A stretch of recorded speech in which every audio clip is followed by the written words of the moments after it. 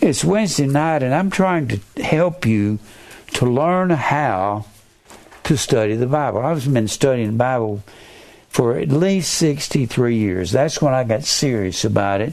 About 1956, I was 17 years old. My father was a simple country Baptist preacher. He didn't know much about the Bible, and I would never see him study in depth. He'd read the same 5 or 6 or 7 verses every time he got up and tell stories about his life like so many preachers do. I heard a professor of theology from a seminary teach, and all of this information was coming out of his mouth. I said, I have to learn that. And that was 63 years ago. And I didn't just sit down and study the Bible and say, I got that. I didn't know where to start. I didn't know how the Bible was laid out. And I'd force myself to read, and then I'd quit. Then I'd read some more and I'd quit. And I'd read some more and I'd quit. Sometimes I'd go for periods of time trying to make myself understand it. But what really got hold of me was when I'd read something and I would see it over here, and I'd see it again here, and I'd see it again here, and it'd be related to the same happening for some reason. Back then I would study, and I kept running into the sword, the famine, the pestilence, and the beast. And this was always God's judgment against Israel for going after idolatry. And he says, I'll send the sword, the famine, the pestilence. And what I did, I took my concordance and got sword and famine and looked at that every time it was mentioned. Sometimes he just mentioned pestilence. Sometimes he mentioned these three together. Then God would turn around and say in Ezekiel, the 14th chapter, he said, I've got 4 sore judgments. Well, I had to look up sore. It didn't mean sore in our language. It was the word ra. Same word as evil. I make peace and create evil. I, the Lord, do all these things. And he said, I got 4 of them. And he named sword, famine, pestilence. And this came in time, me looking at the Bible over and over and over and over and over and over and over and over again. And then I saw the beast. Well, I didn't know what the beast was, so I read the 14th chapter.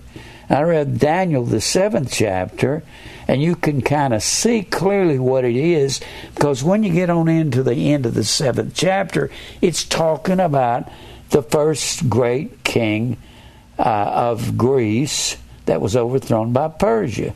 Well, the great king of Greece, the great king was Alexander the Great.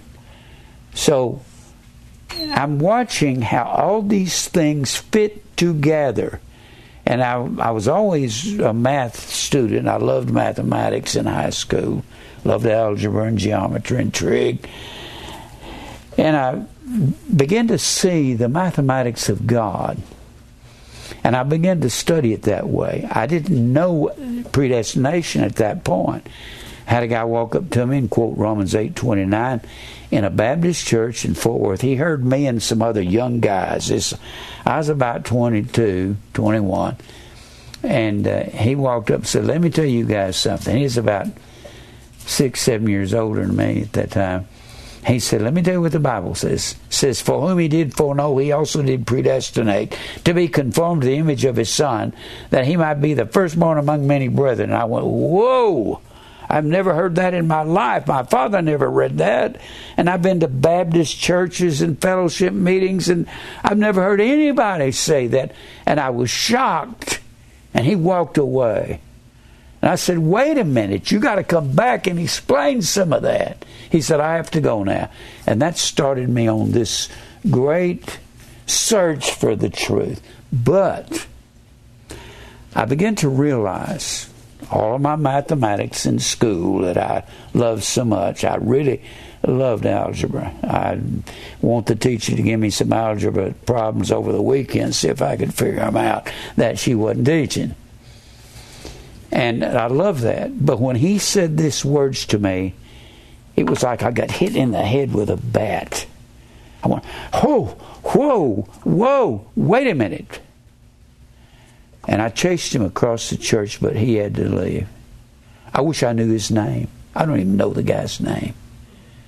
I wish he knew that he helped to get one man started in a TV ministry all over the country. And I thought about that for 2 or 3 days. I said, if this is true, and it has to be, that God has to have done everything mathematically. Everything must add up. Has to. Otherwise, it's not God's work. So when I try to teach y'all these things mathematically, how they have to add up. Now, I've been trying to tell you how you can look at the words in the Bible. You have to go back to the original text. I've got just some pages out of my concordance. You've got I'll go through a bunch of these maybe in a week.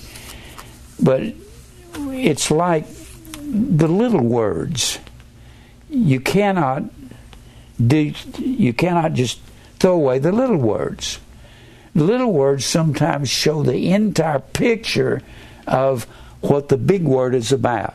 It's like the word in, I-N.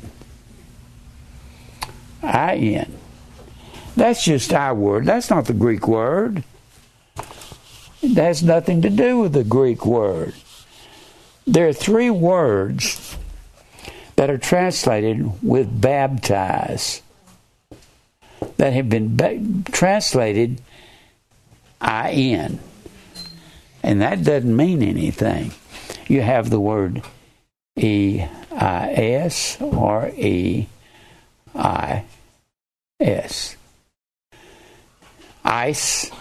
You can pronounce it east if you want to. It says ice in the concordance. Ice. Then you have the word epi. And you have the word epi, E-P-I. And you have the word E-N. And all these have been translated I-N. And when they're connected with the word baptized, not one of them means to move into and come out of. They don't mean that. Whether people like that or not. E-N, and when E-N, Mr. Strong, Mr. Girdlestone will tell you, and his McClintock and Strong, if you look at baptized, it will say, the word E-N, when used with an infinitive,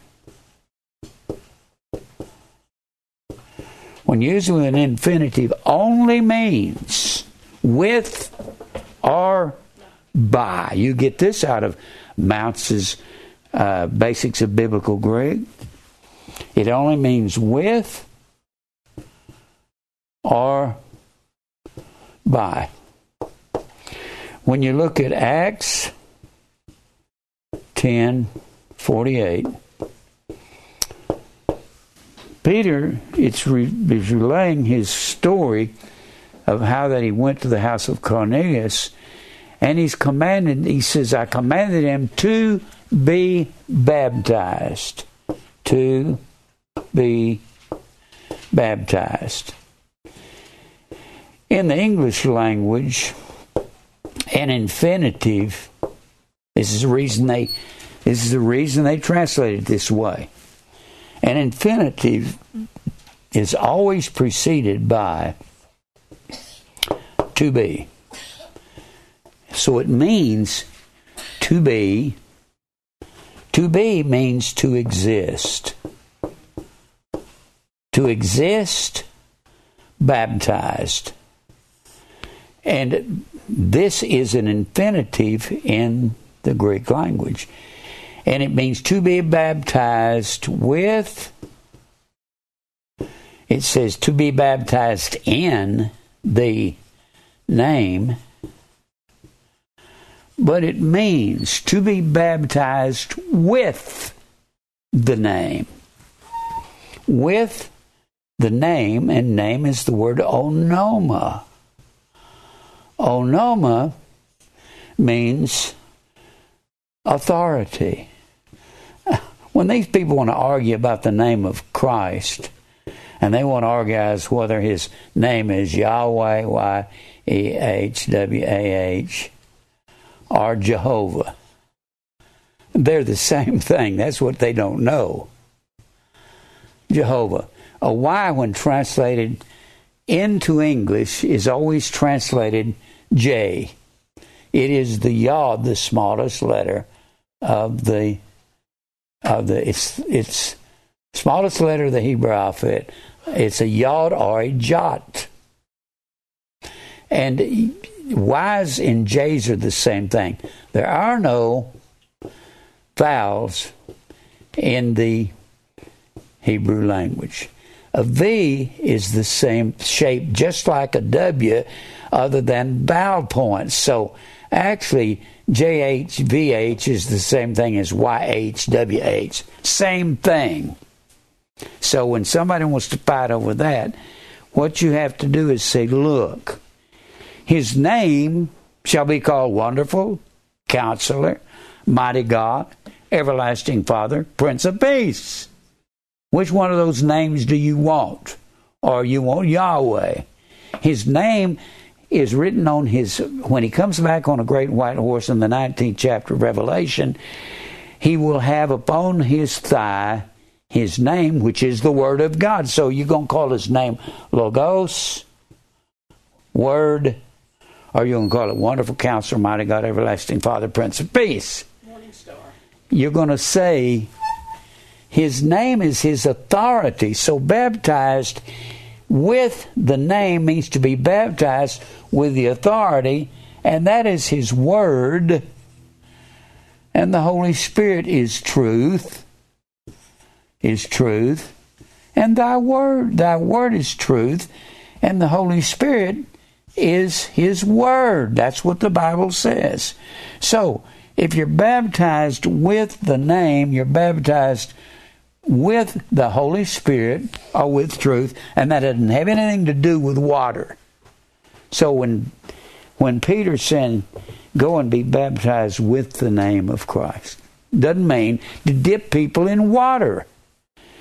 Then when you get into this word ice or ease, that is the word that is used when Jesus gives the apostles, go into all the world and teach all nations, baptizing them in the name. That word in is the word ice. It means into, but it doesn't mean to come out of. That's what gets me. How are these people going to get around this? And baptized does not mean to dip in water. Baptized comes from two words in the Greek text. Baptizo.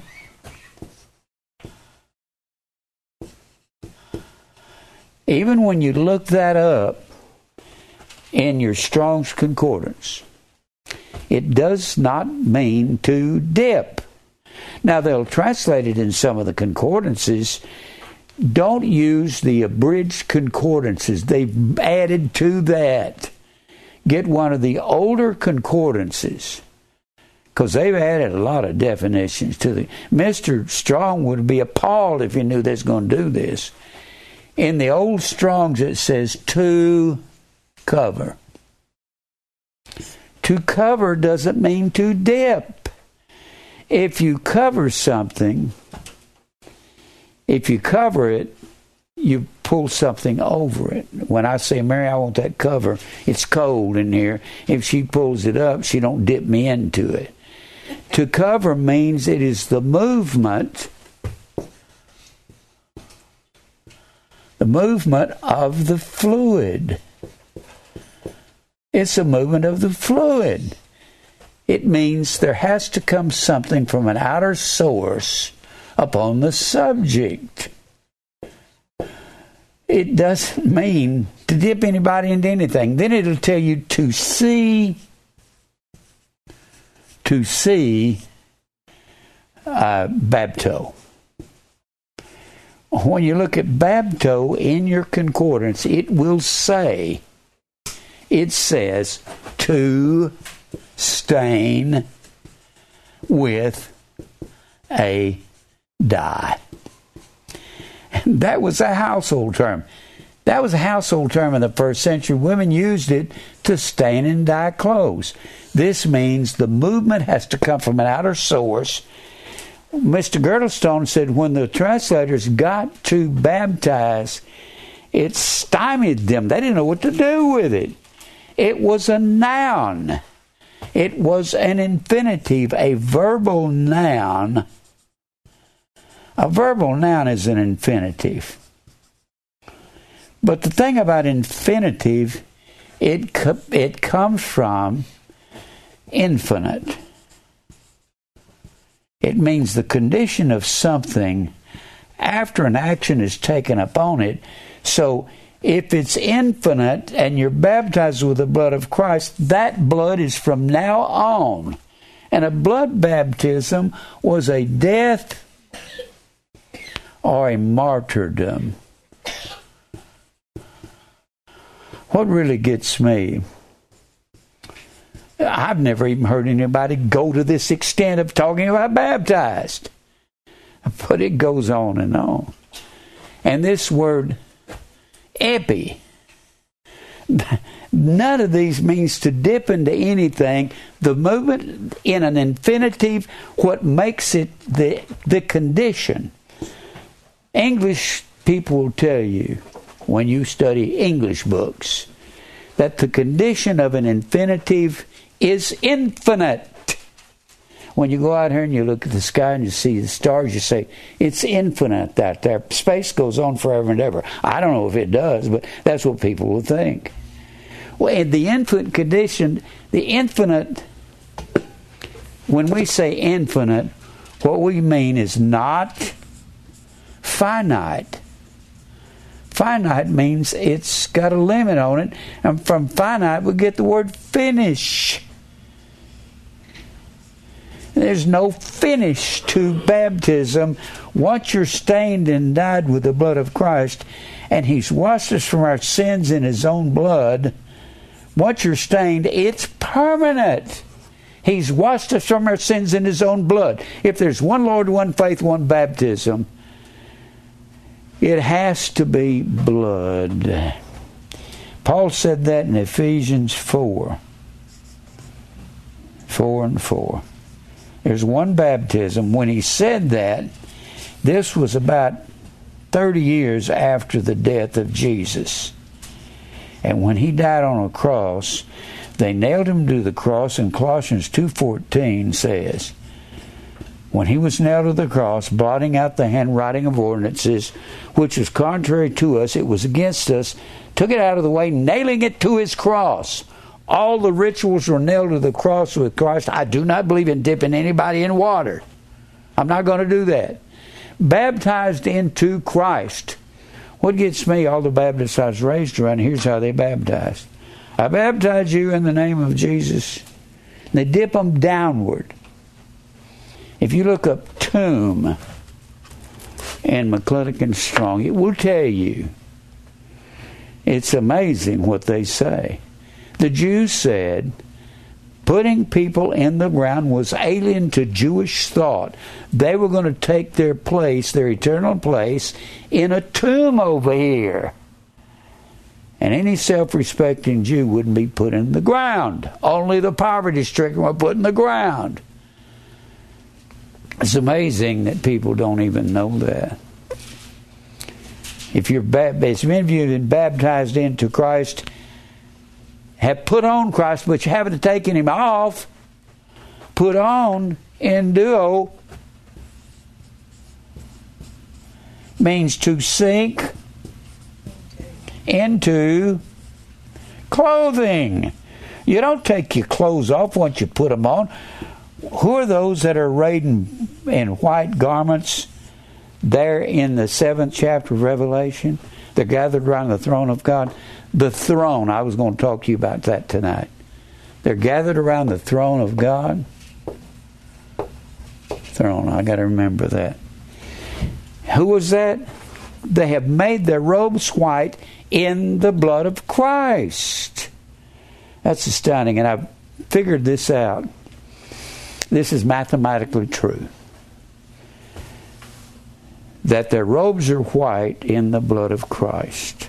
That's what the Bible says. I got to thinking about this, and I remembered something about erythrocytes and leukocytes. Leukocytes, in biology in Mr. Silverberg's class when I was in high school back in 1954, I remember the leukocytes are the white blood cells. And white blood cells, they attack infection. They attack the germs. It's like the righteousness of the saints is white. They always wore white robes. Going into the high priest wore white robes.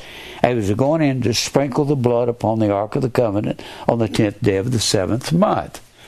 And the white attacks sin, which is infection in our lives. The leukocytes attack the white. The erythrocytes, I think it's EURETHO, erythrocytes. They are the red blood cells. Red blood cells.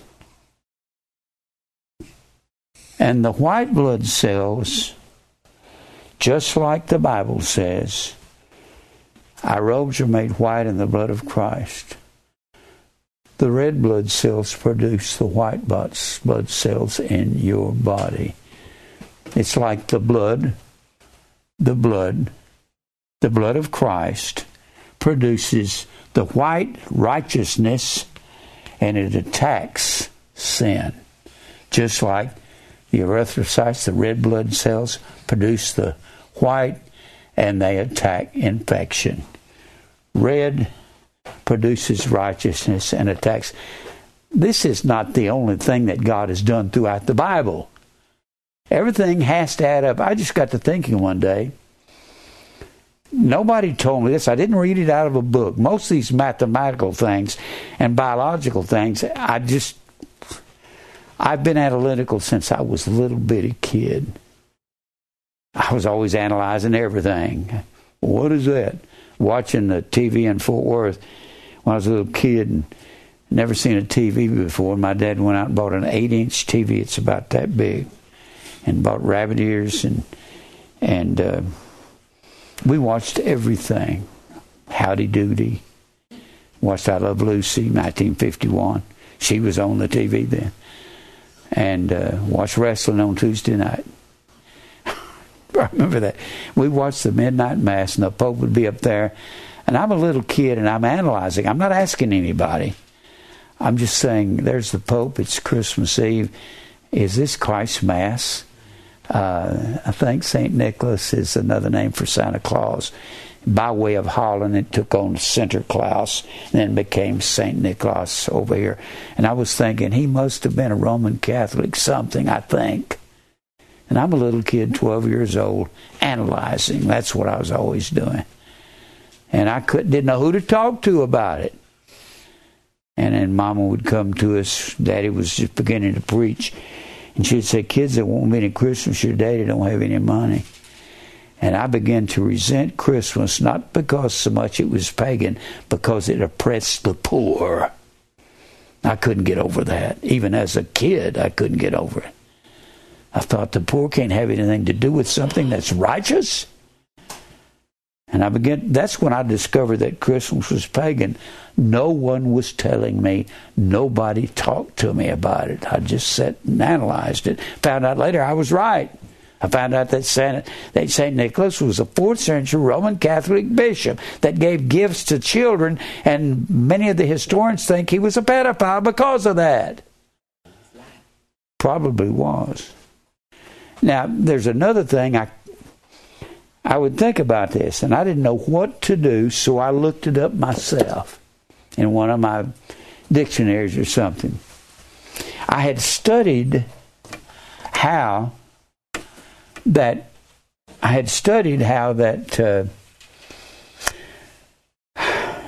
the children of Israel, or not children of Israel, Noah was in the ark with his 3 sons and their wives and his wife. 8 people were in the ark.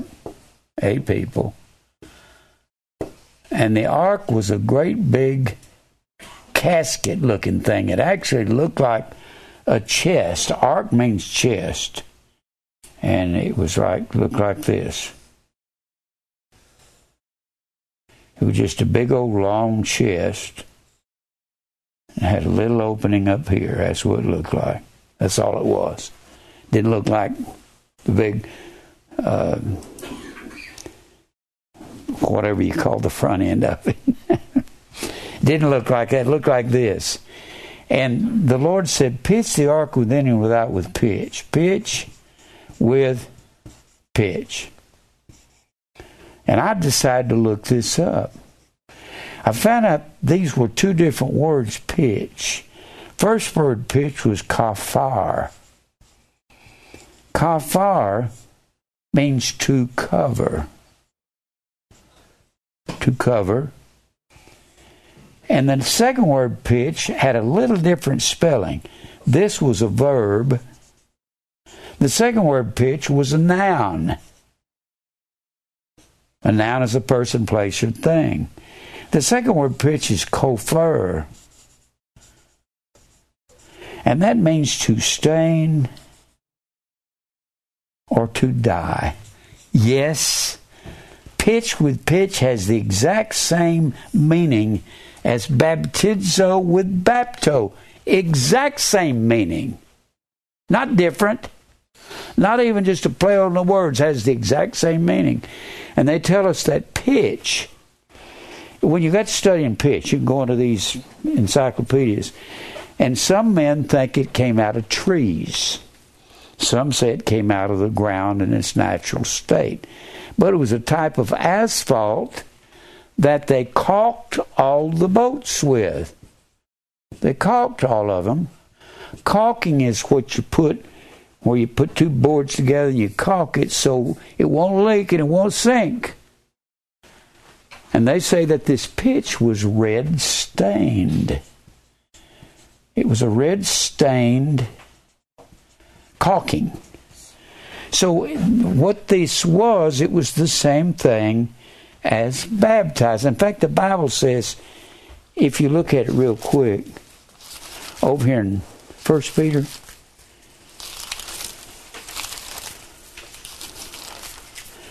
and I'm showing you little words. Little words matter. I'm going to show you a little word that it doesn't say what it says in the English text. Just a little bitty tiny word. In 1 Peter, the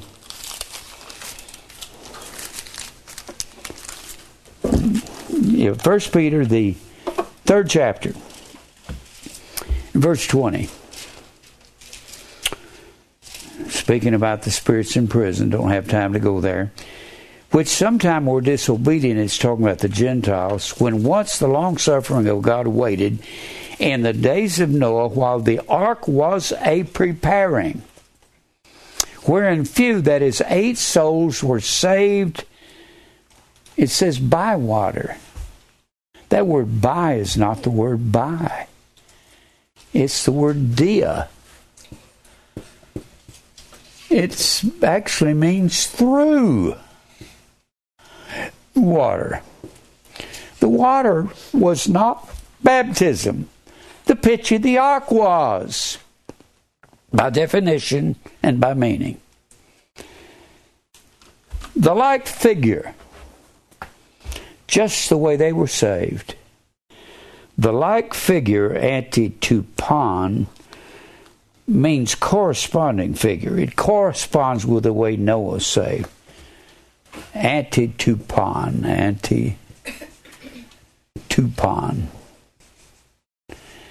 Antitype. Antitype. The like figure, whereunto even, or the corresponding figure, whereunto even baptism doth also now save us. The same way they were saved by the pitch of the ark, we're saved by the pitch of the blood of Christ. Baptizo with bapto. That's the true baptism. It's blood. It's not H2O. What really bothers me more than anything else about baptism and these people dipping in water, what bothers me is John the Baptist was baptizing Jesus in Matthew, the 3rd chapter. Baptizing Jesus. And Jesus came to, John the Baptist said, I baptize with water. Now what he was doing with water baptism, it was called proselyte baptism. I have never heard anyone even talk about the beliefs of the proselyte teaching of the Pharisees. Never heard anybody address it at all. But I have got books on it. I've got literature of the sages. A sage was a wise man, and they called the Pharisees sages. They were everything but sages. They were not wise men. There's 2 books out of the Compendia, Literature of the Sages, Volume 1 and 2, tell you all about this. I've even got the commentary on the New Testament from the Talmud in Hebraica by Lightfoot. He'll tell you about it. The proselyte baptism, when Jesus went to John, he said, let's fulfill all righteousness. What he was saying, let's fulfill the righteousness of the Pharisees. Washing in water was a proselyte process. A proselyte is a Gentile coming from some foreign nation, coming to Israel, and wanted to become a member of this kingdom, which was called Kingdom of God, or Kingdom of Heaven. Same thing. Where did the difference come? Well, the Jews said about 200 BC, we want to not bring reproach upon God's name, so we're going to change it to Kingdom of Heaven. Matthew says, blessed are the poor in spirit, theirs the kingdom of heaven. Luke says, blessed are the poor in spirit, theirs the kingdom of God. They're the same thing. When you go into the McClintock Strong, Kingdom of God or Kingdom of Heaven, and it'll tell you they are synonymous. They're one and the same. So whenever Matthew addresses Kingdom of Heaven, that's why some say that he was trying to aim that gospel towards the Jewish believers. So, but the Pharisees, when they were carried off into captivity over into Babylon, when the Jews were carried in back captivity to Babylon, they said, we have to have a law over here. And their law would be going back and taking the Jewish writings of the Torah, which was the first 5 books of the Bible, 5 books, which is Genesis, Exodus, Leviticus, Numbers, Deuteronomy. And they said they had 636 laws in that. And they had to translate that over to the Babylonian Aramaic. They spoke a dialect of the Aramaic language. Aramaic was a dialect of Hebrew, but it wasn't exactly Hebrew. So they said, we need to translate that over, and they call that translation Targum, which means a translation. So they translated over these 636 laws. If I counted them, I'd probably count different than they counted. That's how the Jews were. So, when they got over to Babylon, they're 630, 700 miles away from Israel. When they're carried away in 586 BC, they're carried from here, and they had to come up here and go this way. This was all Arabian desert. They couldn't be carried off like this. So they had to go north, and they had to be carried over here by Nebuchadnezzar on the Euphrates River, which is about where my finger is. That's where Babylon was. Same thing as Iraq. So they carried him away, and they said, we have to translate this. And they ended up with what they call the Midrash, which means a story. And this evolved into the Halakha and the Haggadah.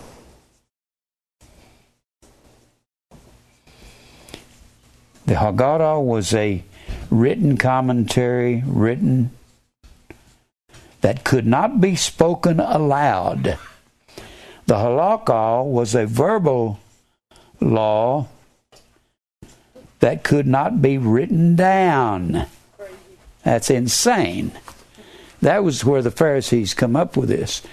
And over here they had rabbis, and they had a head rabbi. There was a lot of real famous rabbis. Simon the Great, Maimonides. These were real famous guys that everybody knew about. Once in a while you hear them quoted among the Jews. The Halakha was passed down from one generation to the next. As the head rabbi would die, a new head rabbi would be elected by the people, kind of like the Pope is elected by the other priest. And another head rabbi, and he would add his opinions to this Targum on what these things meant.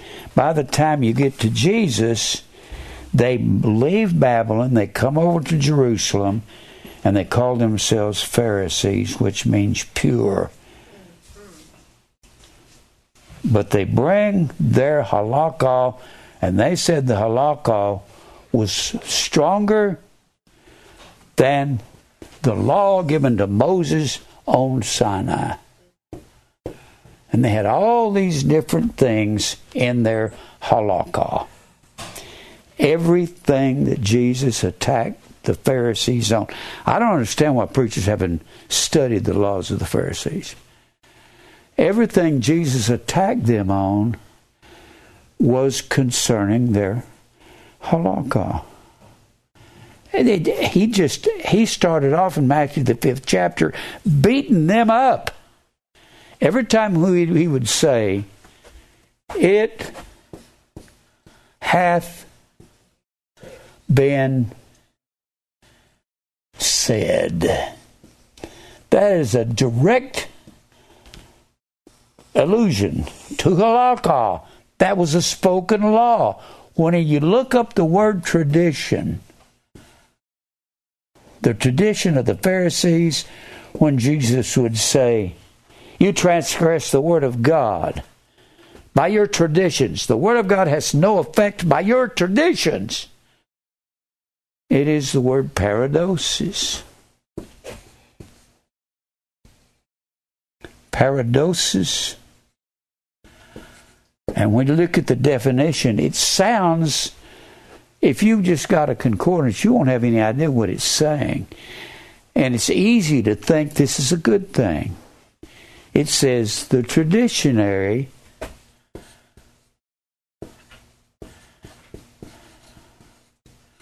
law of Moses.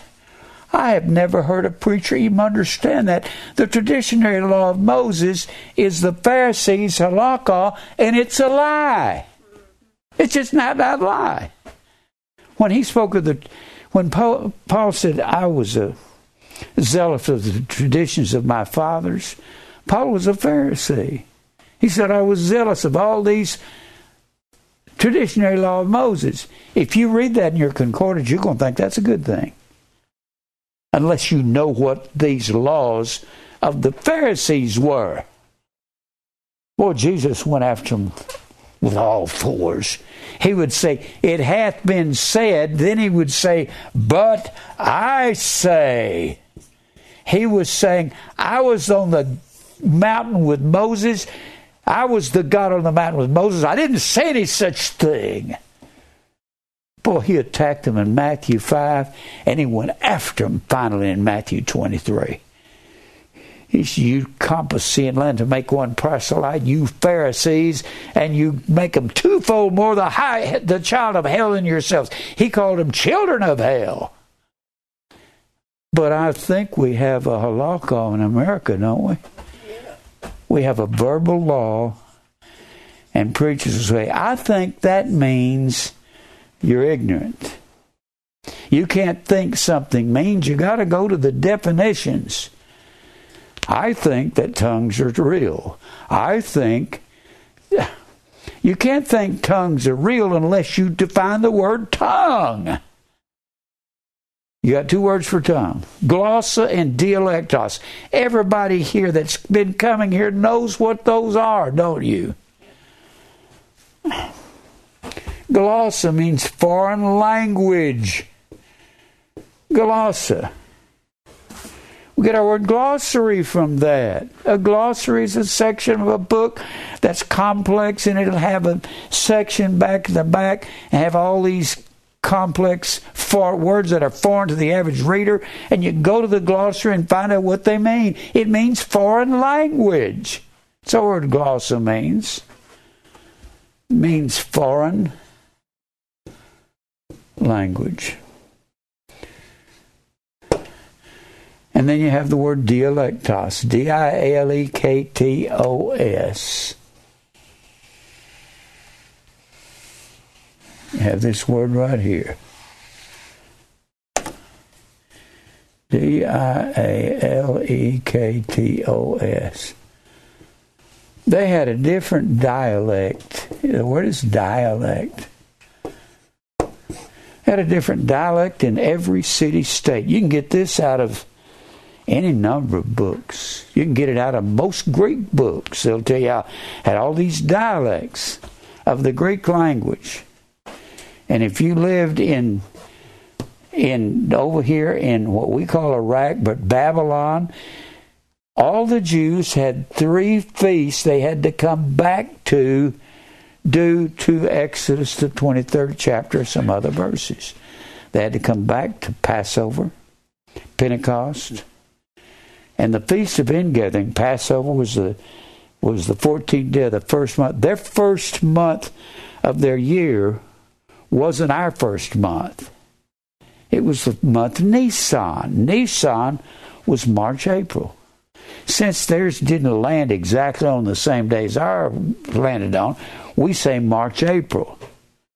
And in March, April, they had to come back the 14th day of that month, Nisan, and then they had to either stay over, they had to come back from all over the world.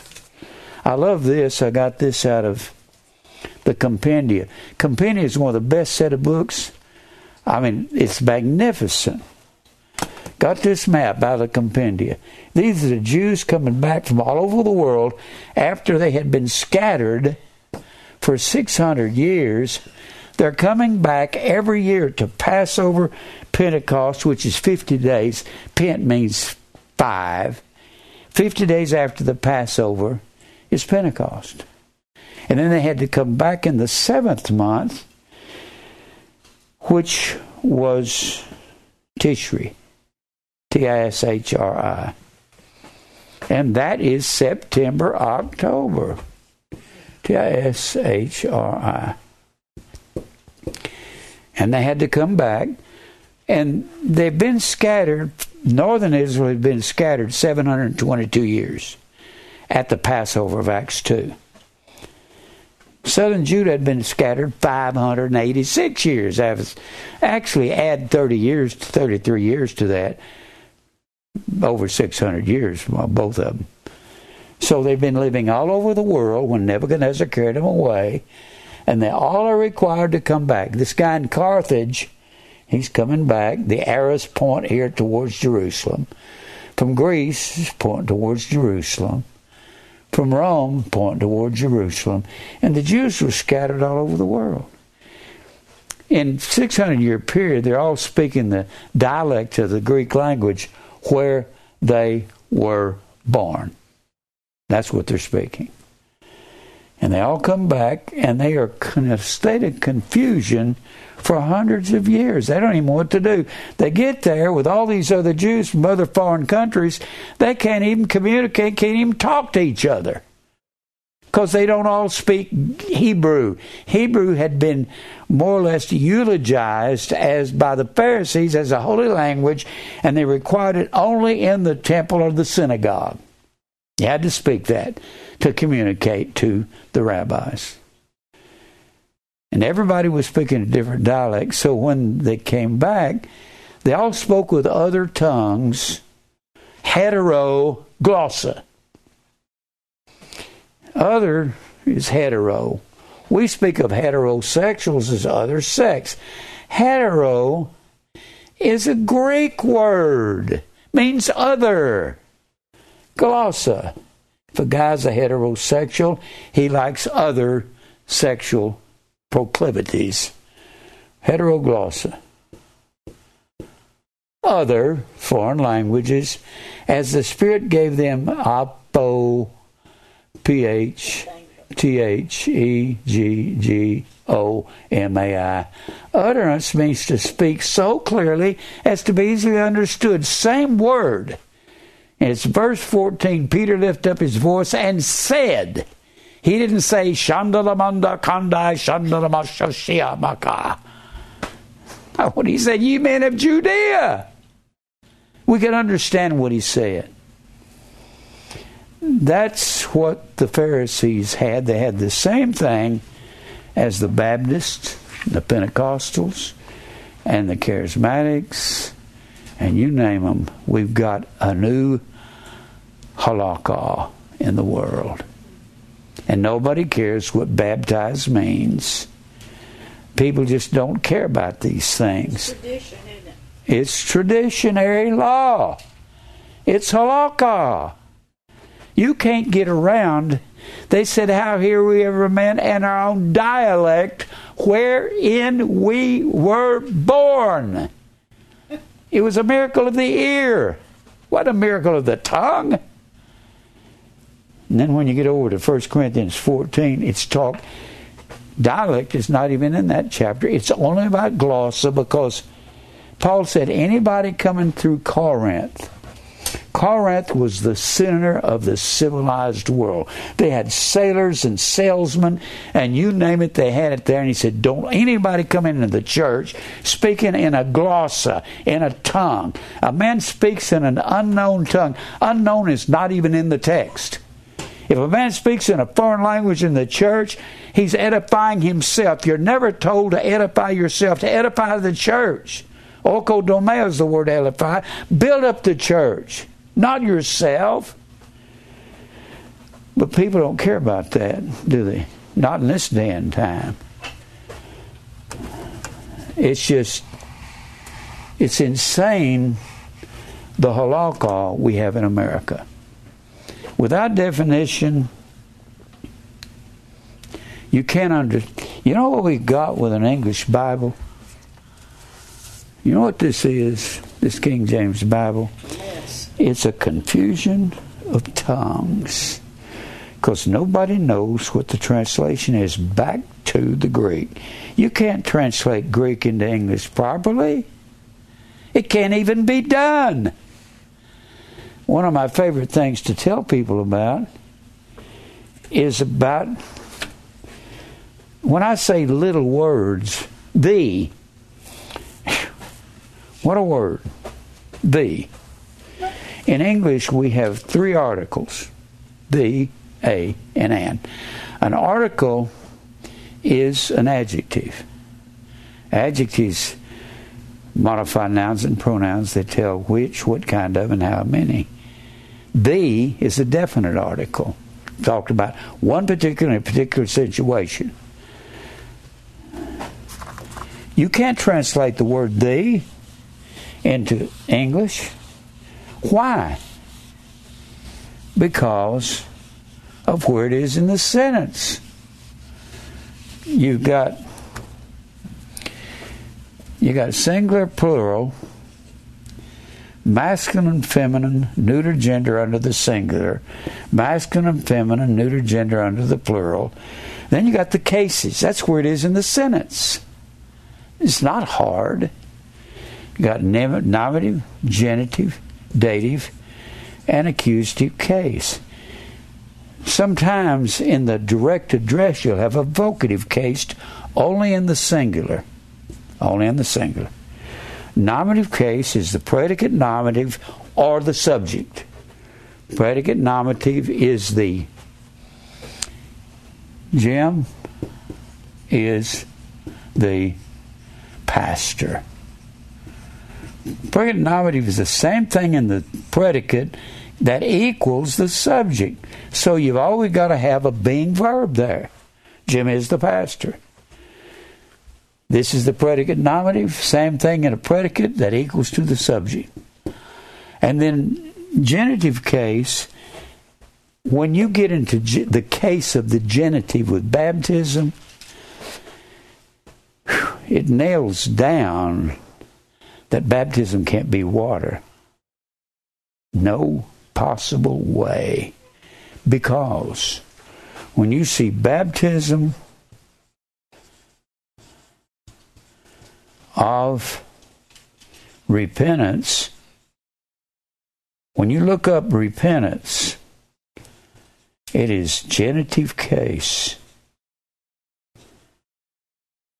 Genitive means possessive. That means true baptism is owned by repentance. It cannot be water. It's not possible. Due to being genitive case. Can you see that? There's no way it can be water. Because true baptism is possessed and owned by repentance. Repentance, metanoia, means to be turned and think differently. Metanoia. To be turned and think differently and be ashamed of your sin. You can be dipped in water and not be ashamed. And it means to be instructed. You can be dipped in water and not be instructed. It means willing to take the blame. It don't mean when you're dipped in water you're willing to be blamed for your sin. True baptism has to do with being owned. If Jim Brown is of Hendersonville, somehow Hendersonville possesses me. I preach here every week. I'm owned by Hendersonville in a respect. You have the genitive case. The fact you've got the cases, that's where it is in the sentence or some character in the sentence. So you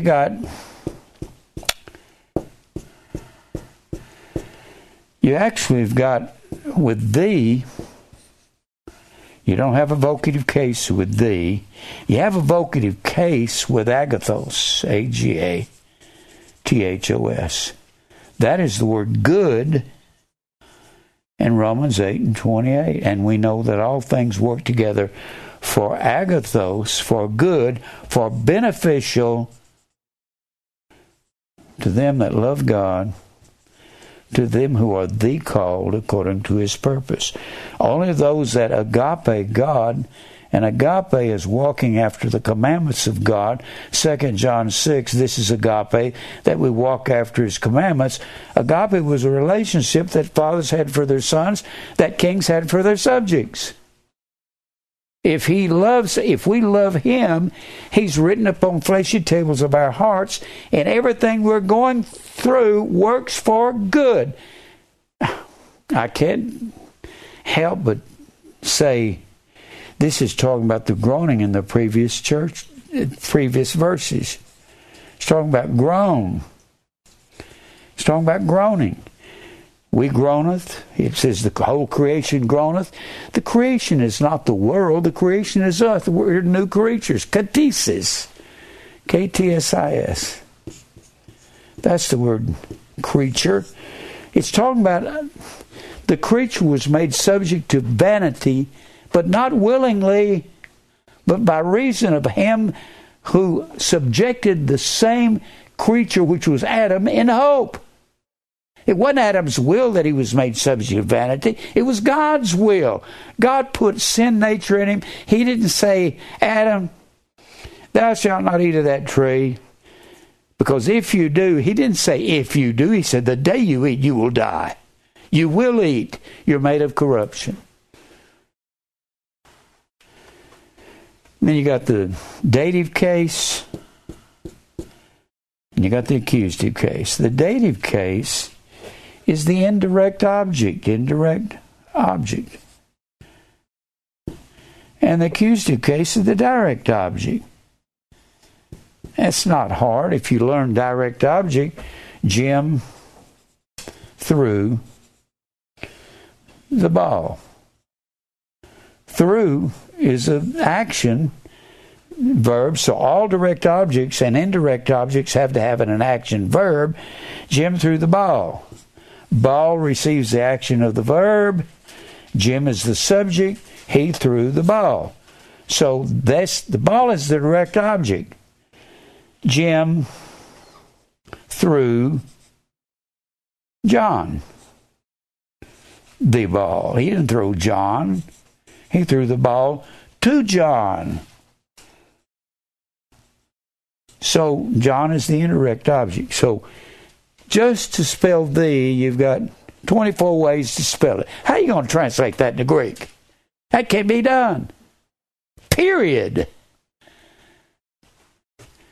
And when Jesus said, I am the way, he used the word hey, the life. No man comes to the Father but by me. And he told them, the way you know. Tain, te, ta, ada, no. Anything that ends with an ada is feminine gender. And it's feminine. What do you mean? I am the way, the truth, and the life, and the way you know. He's talking to the apostles in John 14. And that's the nucleus of the church, the wife, the bride of Christ. He said, you ought to know it in your heart. I am the way that's in you, my church, my wife, my bride. How are you going to translate that without explaining it after the word thee? You can't. We've got a halakha here called the English Bible because we don't know what words mean. Did I trust the translators? Half of them were Roman Catholic, and I'm going to trust them? No. I've got to go in and look at these. There's a lot of bad translations in the King James Bible.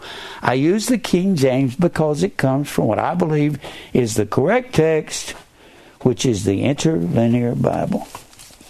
This is it right here. Here's an interlinear. And I don't trust the English in this. It's got the Greek on the top line and the English right under it. Don't even trust the English of the interlinear. I go and find out whether this is in the nominative case. I find out the spelling. When John 3:16, for God so loved the world. World is the word K-O-S-M-O-N.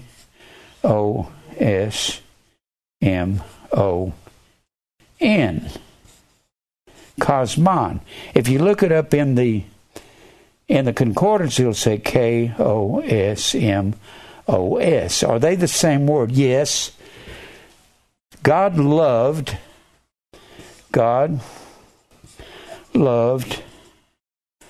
verb, subject, world. World is the accusative case, so it belongs here. And the way it is spelled is K-O-S. An S, a small S, in the middle of a word is an oval with a flag on top. K-O-S-M, looks like an upside down H.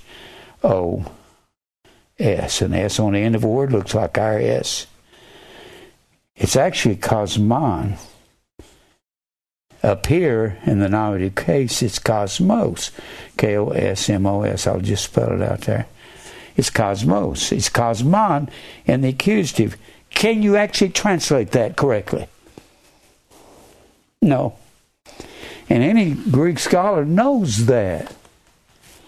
So how are you going to do it? Look it up. I try to teach everybody here how to look things up, how to find out what. You're going to get the spelling.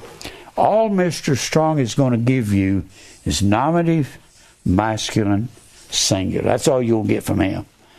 Because if you had a concordance that had all of these parts of speech, you'd have to get a trailer to carry your concordance in.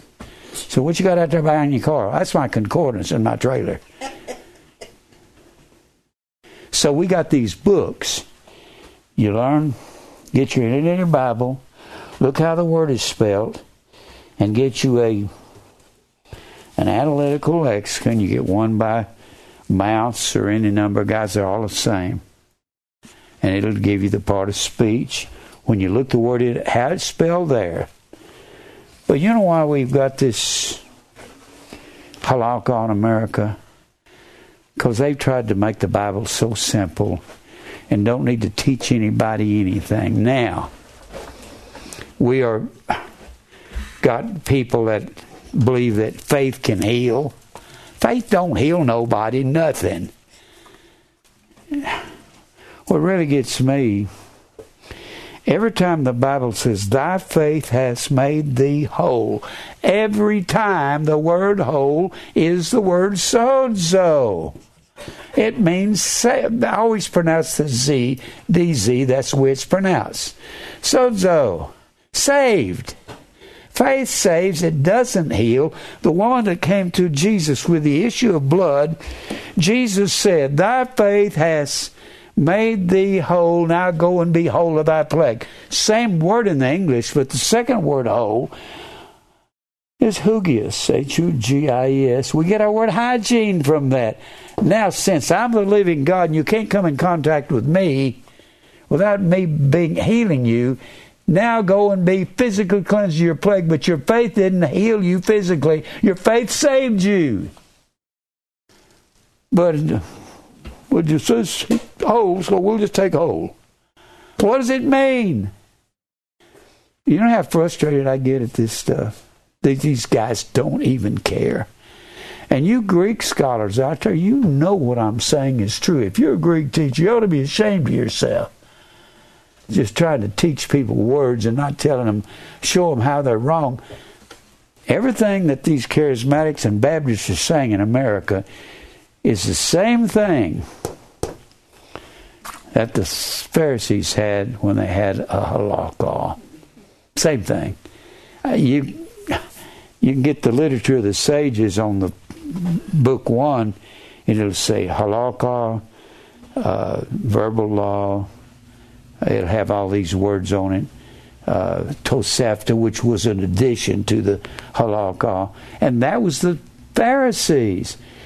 They said in their halakha, one of my favorite things to tell on them, they said that man was created on the 6th day.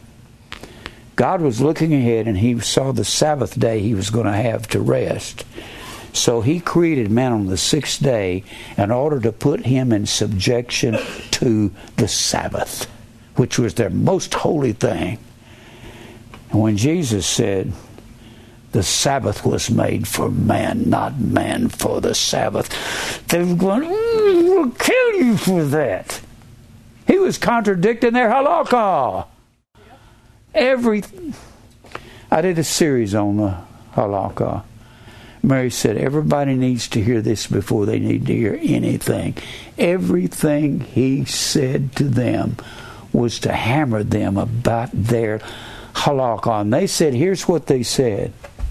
They said if a man would be dipped in water, would be circumcised, washed in water, and offer 2 turtle doves at the temple. Well, Jesus' mother had offered 2 turtle doves. That was in the law, and it had not been nailed to the cross yet. He had been circumcised on the 8th day. When he went to John the Baptist, he said, they have in their halakha that if I will be washed in water, that's everything according to their proselyte process, that they will have to listen to me. Wash me in water and fulfill their law, their righteousness. That's why that John the Baptist said, therefore am I come washing in water, that Christ might be made manifest to Israel. He wasn't washed in water so we can follow that. That was a proselyte process. They kept calling him a Samaritan. Why would he be dipped anyway? Was it going to save him? Yeah. Crazy. It is crazy. He was raised in Zebulun. That's where Nazareth is. Nazareth, when you said Nazareth, it was not a Nazarene. You wasn't saying something complimentary. Nazareth was considered the septic tank of the world in the first century. That's why Bartholomew, or Nathaniel, whichever we want to call him, that's why he said, when Andrew said, we found the Messiah, and he said, where is he from? He said, Nazareth. He said, can any good thing come out of Nazareth? Are you kidding? They knew he was raised in Nazareth, but they didn't know he was born in Judah, in Bethlehem. They didn't know that. So he said, if I'll be washed in water, according to their halakha, they have to listen to me according to their law. And every time he said something to them, every time it was about their halakha. And that's what I preach against, the halakha of America. Accept Christ as halakha. You can't accept Christ. Not when you're dead in sin. The natural man receiveth not the things of the Spirit of God. They're foolishness to him. Natural, sukikos, means the man of the senses, the sensual man. This man, this fleshly man, cannot receive dekomai. Dekomai, E-C-H-O-M-A-I, comes from the word dek, which is the word 10 in the Greek. A decade is 10 years. Decalogue is the 10 commandments. It means to reach out the 10 fingers and accept an offer that's been given. 1 Corinthians 2:14 say men who are dead in sin cannot accept Christ or anything else that's spiritual. When you're dead, you're dead. How does salvation come? Belief. Comes by belief. But God had to choose you before the foundation of the world and put faith in your heart and cause you to believe. You can't, when people say, what can I do to be saved? I say nothing. But me saying nothing ain't going to keep you from believing. But you can't do nothing. If God doesn't put the truth in your heart, you'll never believe. Believe is the verb, faith is the noun. Faith is the gift of God. That word gift is the word doron. It means to be merciful to. God has to put it in you. You don't have anything there to let it come in. What do you do to be saved? Just live your life, and if somebody preaches to you, it'll cut into your heart and make you alive. Oh, you will call upon God, but not till you believe. You will accept the things that He said, but that comes after belief. Comes over the years. You accept the things of God only after you're born again. You cannot say, Daddy, hold my hand till you're born. You can't say, Lord, save me until you're born. When Peter said, Lord, save me or I perish, he's out there on the sea trying to walk on water, he was already a believer. Whosoever shall call upon the name of the Lord shall be saved is the Baptist's favorite verse in America. But the next verse says, how shall they call on him in whom they've not believed? You can't start praying to a God you don't believe in. I'm not going to pray to Zeus any moment up here. Why? I don't believe he's there. Don't believe in Zeus or Jupiter or Venus or Hercules or Baal or the Grove. Don't believe in them. Once you believe, you'll start calling on God. But you can't conjure up the belief in your heart. That's predestination. There's none that seeketh after God. Now, I got to give you one other word on this baptism thing. Over in Acts 2, verse 38. These little words matter. This is Acts 2:38.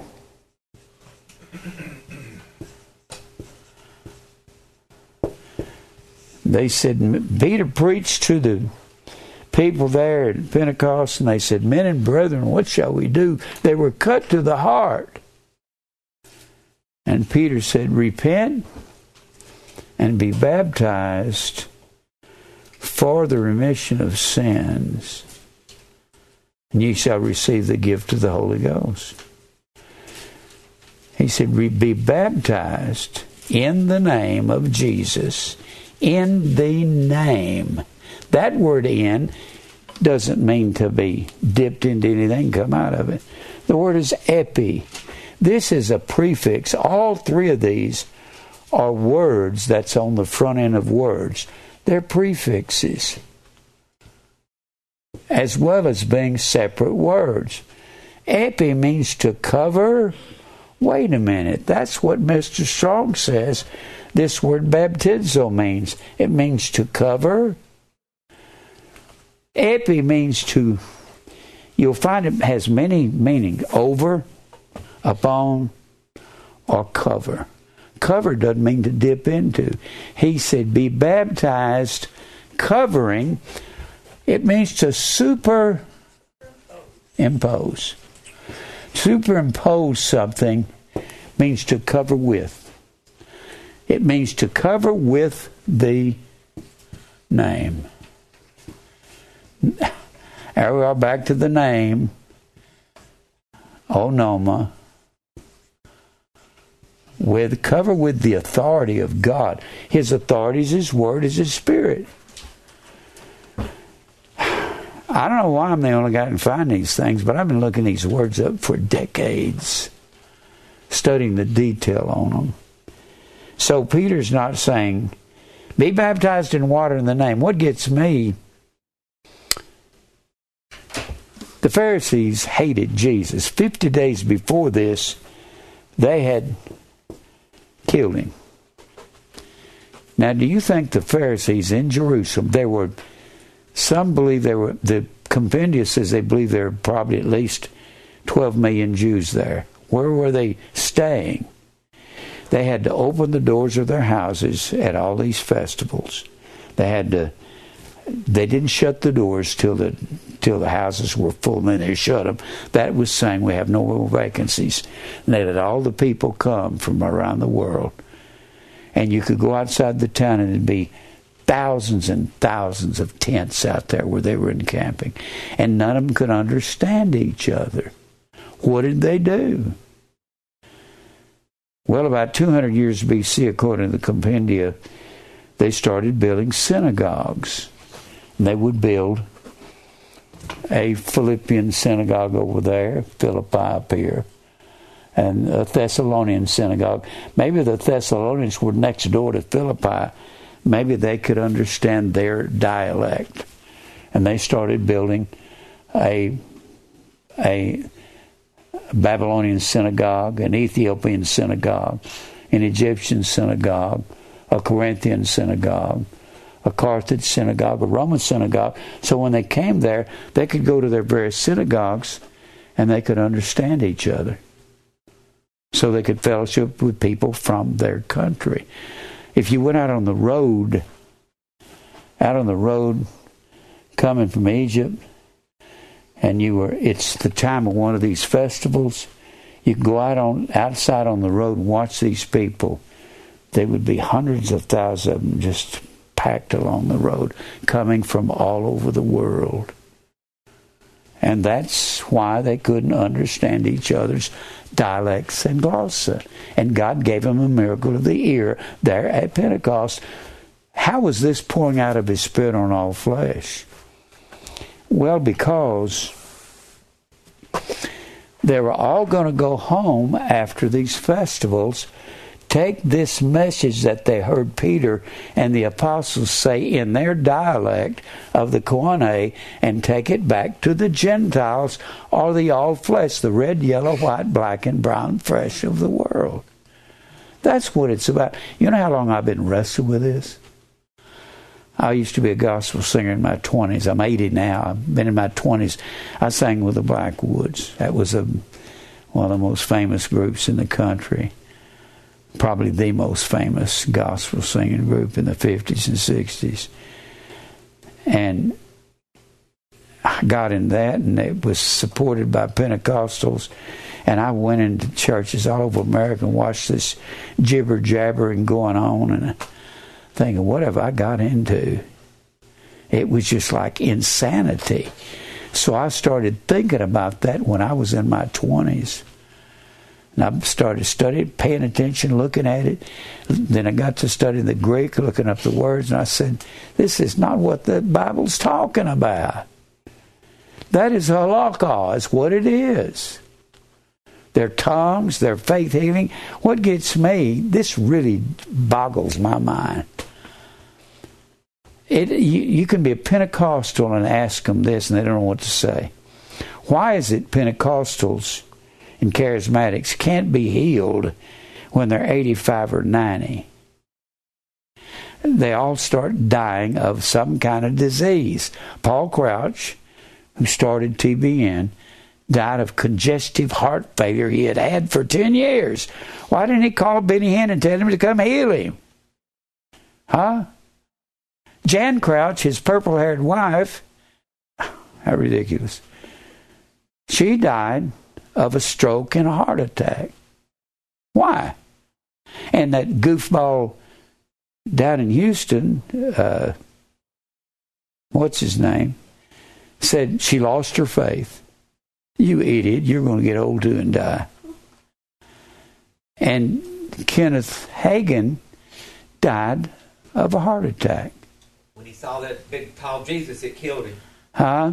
He saw the big 800-foot Jesus. 900 foot. Well, that was Oral Roberts.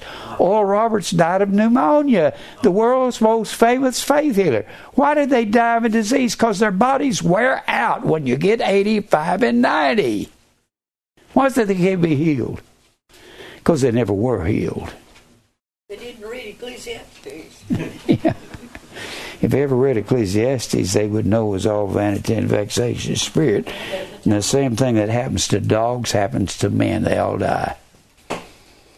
It's just, we're living in a halakha world. Everything that's going on in the churches is halakha. It's opinions. One of my favorite halakhas, and you won't know this unless you read these books that'll tell you what the laws of the Pharisees were. The Pharisees said, and they took this from I forgot to tell you about the ark. This is something I just thought about one day. It was red plus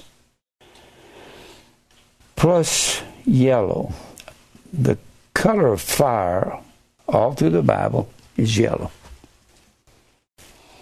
And it was pitch with red stained dye. And all the way through the Bible, a trial or fire. Trial is the color of yellow, fiery trials. And red and yellow, and I got to looking at this, and I looked up, it comes out orange, doesn't it?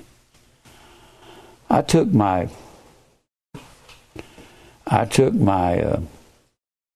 Webster's Dictionary. This is how simple it was. And looked up orange. And it tells you in Webster's Dictionary, orange is the Latin word A-R-U-W-M.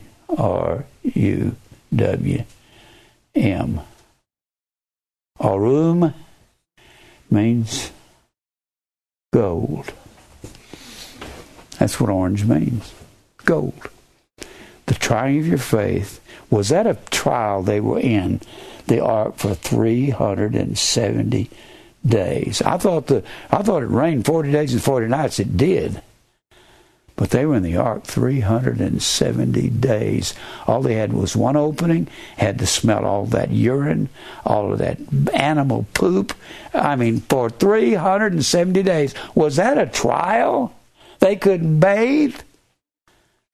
I guess it was. It was a fiery trial. And that was like gold in their life. And that's what our trials are about. How much time do I have, Mike? 12 minutes. I kind of went a direction I didn't mean to go. I started to tell you something, I forgot what it was, and I had to stop. And sometimes all you have to do is look these words up, and it'll tell you what they mean. All right. Now, when you're talking about little words, there's a word kai. Kai. And you have to go according to the context. If there's one Lord, one faith, one baptism. Jesus in John 3 told Nicodemus says, we know that you're a man come from God. And he used the word no. He used the word ido. You also have the word know, gnosko. It means to know by learning. This word here means to know by seeing, by being an eyewitness. The difference in the two is like if a wreck occurs down here on Gallatin Road. Somebody said, I was there and I saw it happen, and I can tell you what happened. You're learning it from a witness. From a witness. But if you're standing there watching it happen, you are the witness, and you can say, I saw this. Ido is a lot stronger than gnosko. When the Bible says, for whom he did foreknow, prognosko means to know intimately beforehand. He's going to say those on his left hand, depart from me, I never gnosko you. When people say he foreknew everybody, no, he didn't. Whom he predestined, he also called, justified, and glorified. Called, justified, and glorified in that verse 30 of Romans 8. Predestined, whom he did predestinate, them he so called. Whom he called, them he justified, and whom he justified, them he also glorified. Predestined, called, justified, and glorified are all aorist indicative verbs. That's past tense. That means they were predestined, called, justified, and glorified before the foundation of the world. That's what it means. But this word know, when Nicodemus said, we know that you're a teacher from God because no man can do these miracles. He said, we can see that. We recognize that. And then Jesus said, except a man be born again, he cannot see the kingdom of God. Jesus, when he said see, he used the same word. I don't know why they translated it see and know. They're the same word. Nicodemus said, we know that you're come from God because you can do these miracles as you were from him.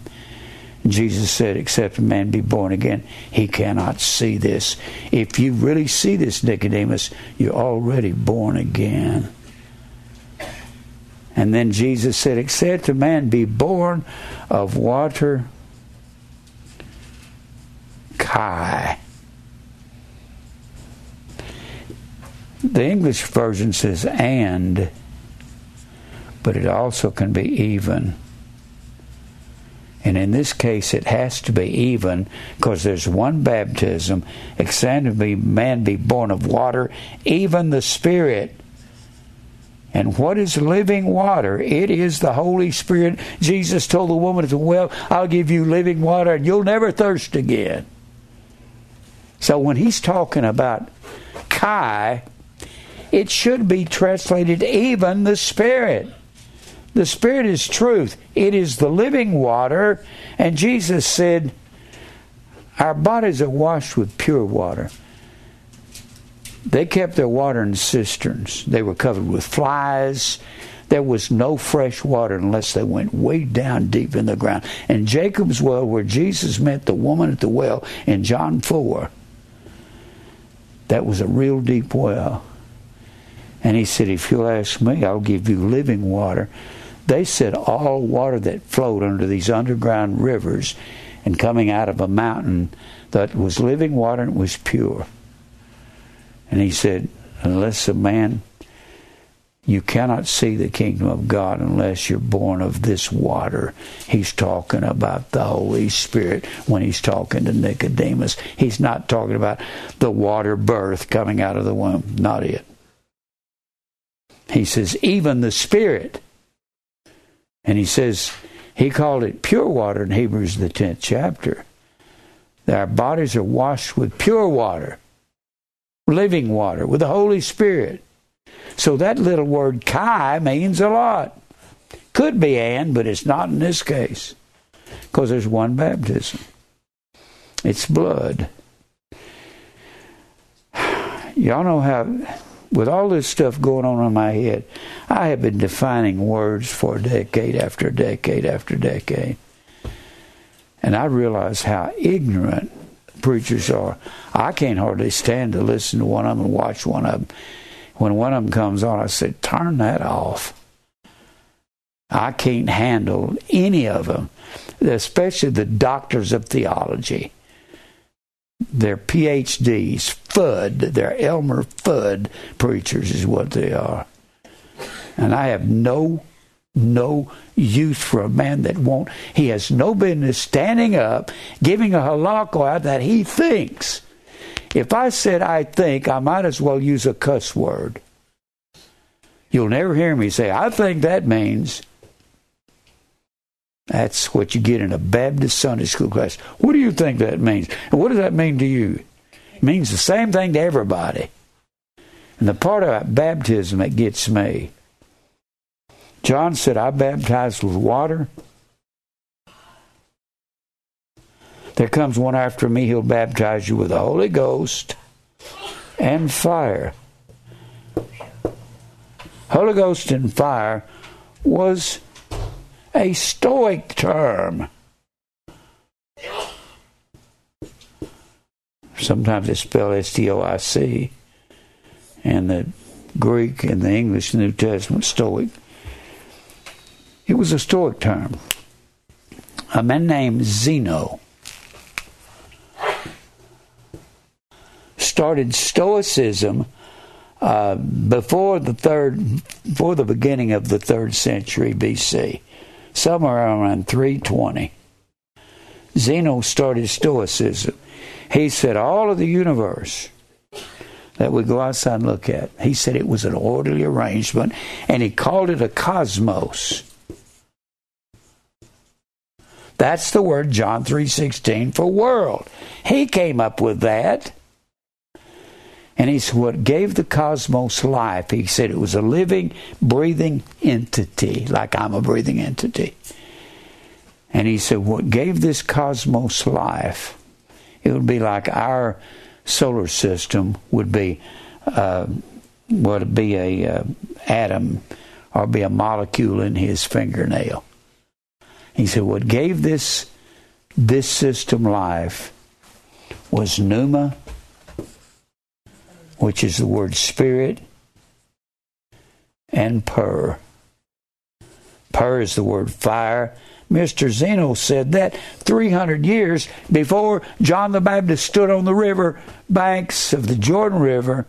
He said, he'll baptize you with, when they heard Holy Ghost and fire, they knew that was an old idiom that meant life.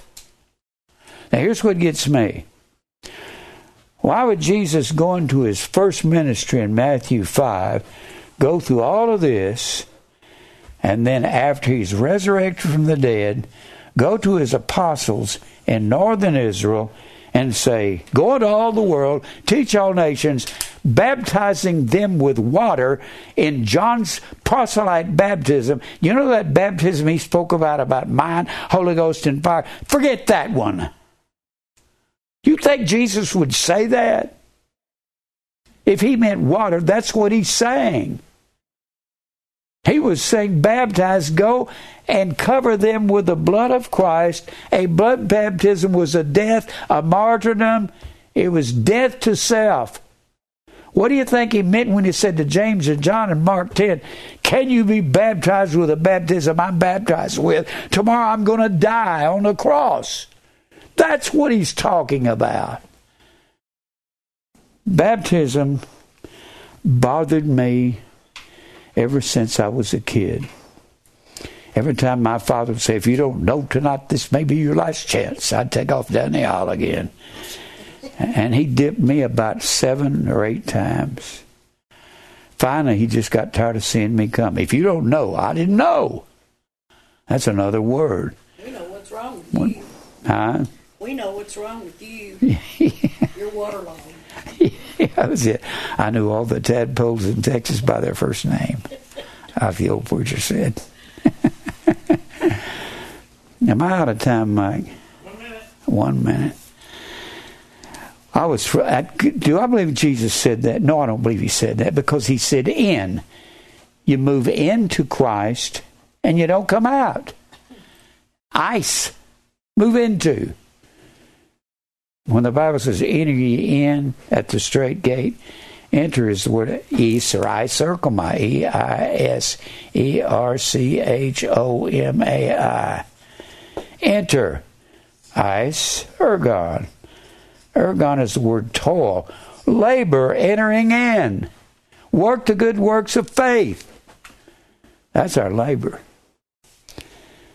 I am sick of the preachers and their halakha. All of them.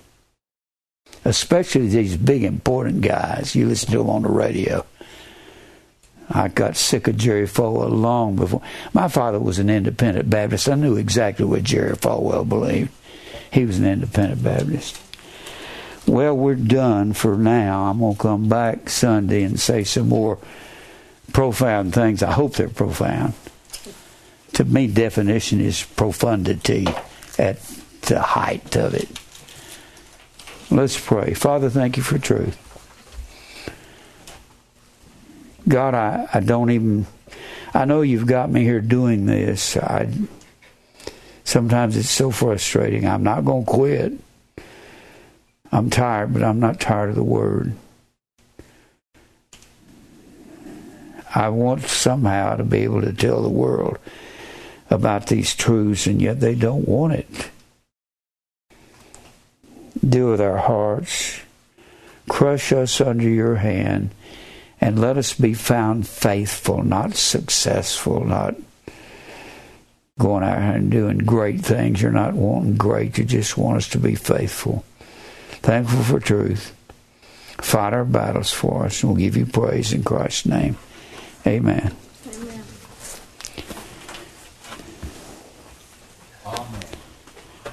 Preachers are liars. That's what they are.